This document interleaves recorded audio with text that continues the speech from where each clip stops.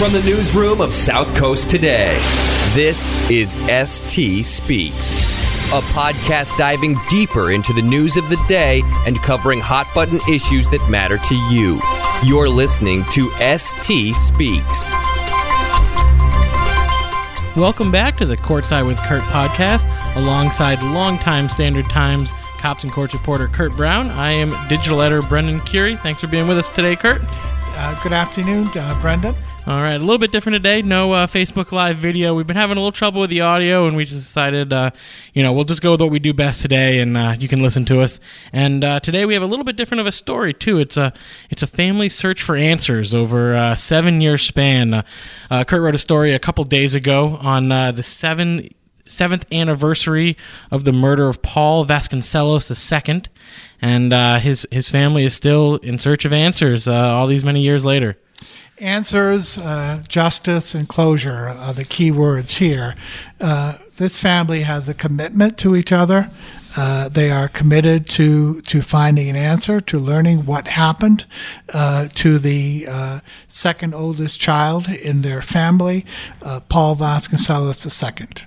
So he was from New Bedford. His family's from New Bedford. He was a Great New Bedford Voc Tech graduate, and he had gone out to the Rochester Institute of Technology for school and ended up staying in the Rochester area, kind of the Finger Lakes region of New York. And it seemed like he was living a pretty quiet life up there. And then the night of October 24th, 2010 came, and I guess take us through what we know about what he did that night. Well, the one thing I would add to that biography of Paul is his family was quite proud of the fact that he was a Standard Times paperboy. Oh, wow. That's great. It's a tradition that passed all the way through the family. And I'm sure we have a few listeners out there that probably were Standard Times paperboys, and we appreciate all their efforts out there. We sure do. We can't. They're a vital part of this industry. But getting back to the sad story, the family had told me that he had gone to his church. He worked transporting handicap people to job sites, to school, wherever transportation was needed. So Paul II had gone to his church, then had gone to the grocery store, parked his car on the street near his house, and was walking to his home when he was confronted by a gunman.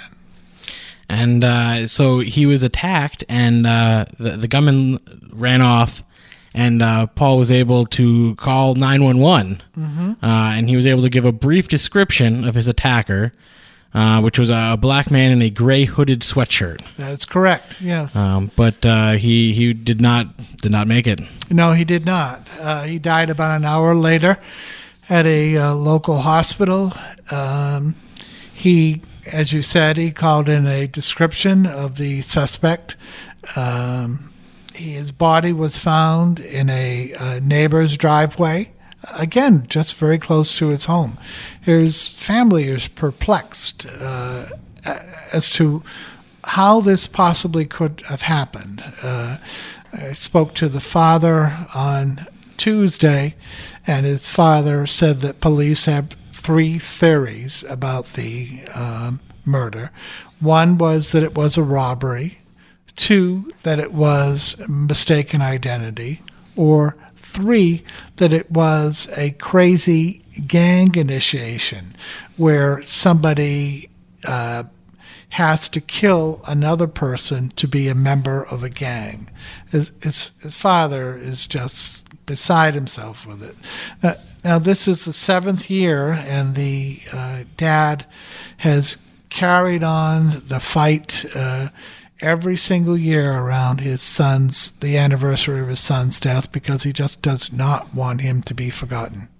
Yeah, I mean, if something like this happens, there's a tendency for it to for those who aren't that close to it, for it to kind of go away and recede into the background.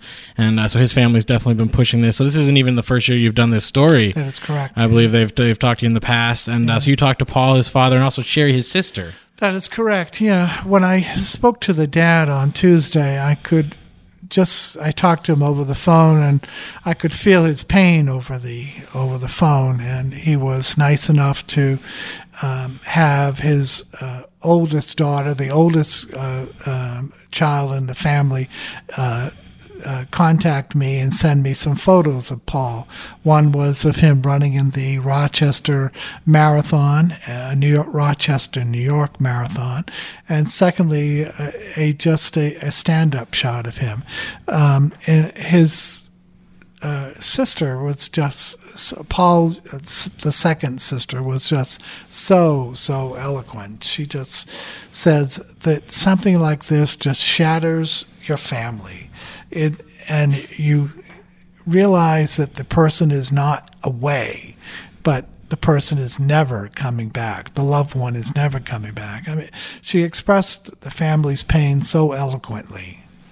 The rest of us can only imagine, really. I mean, so it's tough to grasp exactly what that family's been going through for 7 long years now. 7 long years. Now, I mean, have there been any developments in the case at all in that time, or that you're aware of? As far as I know, no. The father. Now, getting back to the father, he says that it's been classified as a cold case.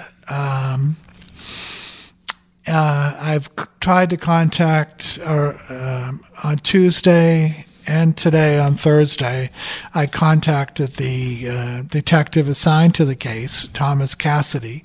I haven't heard back from him. That's with the Rochester Police Department? That is correct. And I also today contacted the chief's office and asked that the public information officer give me a call. I have not heard back from them as to what developments there have been. When I did the story either a year or two ago, and I did speak to Detective Cassidy, and he said that the police were just perplexed, that they had no leads in the case. I got the feeling that it wasn't going anywhere. It's probably always tough. I mean, when there's no motive to determine that, a lot of times that leads to a lot of dead ends, probably. Yes, you're absolutely right. But this is a story about a search for answers to the family. I mean, the family is, despite their pain, they're every year around the anniversary, they're holding TV interviews. They're pushing past their pain. They're talking to newspaper reporters. They're talking to media not only on the South Coast, but also in Rochester, New York, about the trauma that they've experienced.